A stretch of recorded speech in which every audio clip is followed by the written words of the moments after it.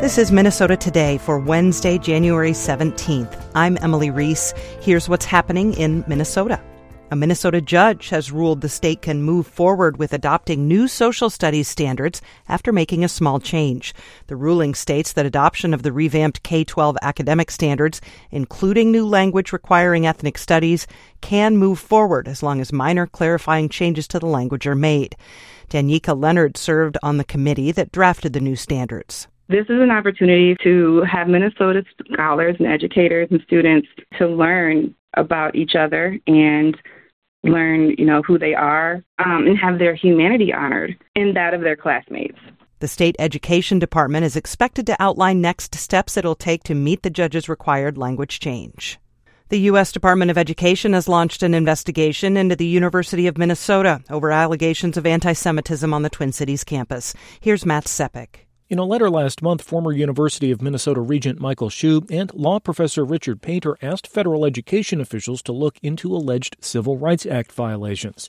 They said a statement posted to the Department of Gender, Women, and Sexuality Studies website last fall is anti-Semitic because it condemns Israel while justifying the October 7th Hamas attack. Faculty wrote that Israel's response, quote, is not self-defense but the continuation of a genocidal war against Gaza. Painter said that has no place on a taxpayer-funded website. The U says it'll be fully responsive to the Education Department's inquiry and, quote, stands firmly in support of speech and actions that provide an atmosphere of mutual respect. I'm Matt Sepik, Minneapolis. Minnesota's new Prescription Drug Affordability Board is set to soon begin its work to try to bring down the prices of drugs it deems unnecessarily expensive. DFL State Representative Zach Stevenson of Coon Rapids was the lead sponsor of the House legislation that created the board.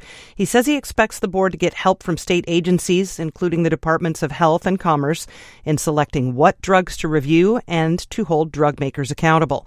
Stevenson and others anticipate legal challenges to the board's work from the prescription drug industry, including its powerful lobbying arm called Pharma.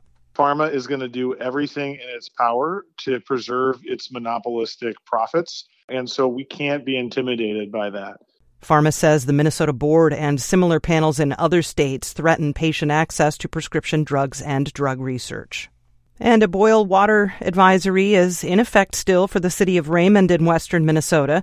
Officials with Kandiyohi County say there was a loss of pressure in the water system, and that might have allowed contaminants into the pipes. Raymond residents are advised to boil water or use bottled water for drinking, washing dishes, cooking, and brushing teeth. The advisory went into effect last night. The Minnesota Department of Health will test the system for contamination, and the county will issue another update when the tap water is safe to drink. And sports fans, the owner of Bally Sports North, which broadcasts Minnesota Twins, Timberwolves, Lynx, and Wild games, will partner with Amazon as part of a restructuring agreement. That's as Diamond Sports looks to emerge from bankruptcy. The Associated Press reports the agreement with the company's largest creditors would allow it to continue operations. Amazon would make a minority investment in Diamond and provide access to Diamond's content via Prime Video. Pricing and availability yet to be announced. Games would also remain available on cable and satellite providers. The agreement subject to approval by the bankruptcy court. And in sports, the Timberwolves tip off against the Pistons tonight in Detroit. The Pistons have only won 4 games this season. Go for women's basketball. They're in Bloomington, Indiana tonight to play 16th-ranked Indiana. Go for men's basketball team plays at Michigan State tomorrow. Professional women's hockey tonight, Minnesota plays at Ottawa. Minnesota lost its first game of the season over the weekend.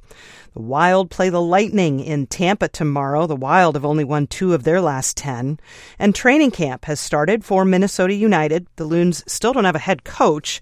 That regular season begins next month on the 24th. Your forecast for Minnesota tonight, mostly cloudy with lows from -3 to -11. Tomorrow, partly sunny with highs from 0 to 6 above. That's it for Minnesota Today. Thanks for listening. Phil Picardi will have an update for you on Thursday morning.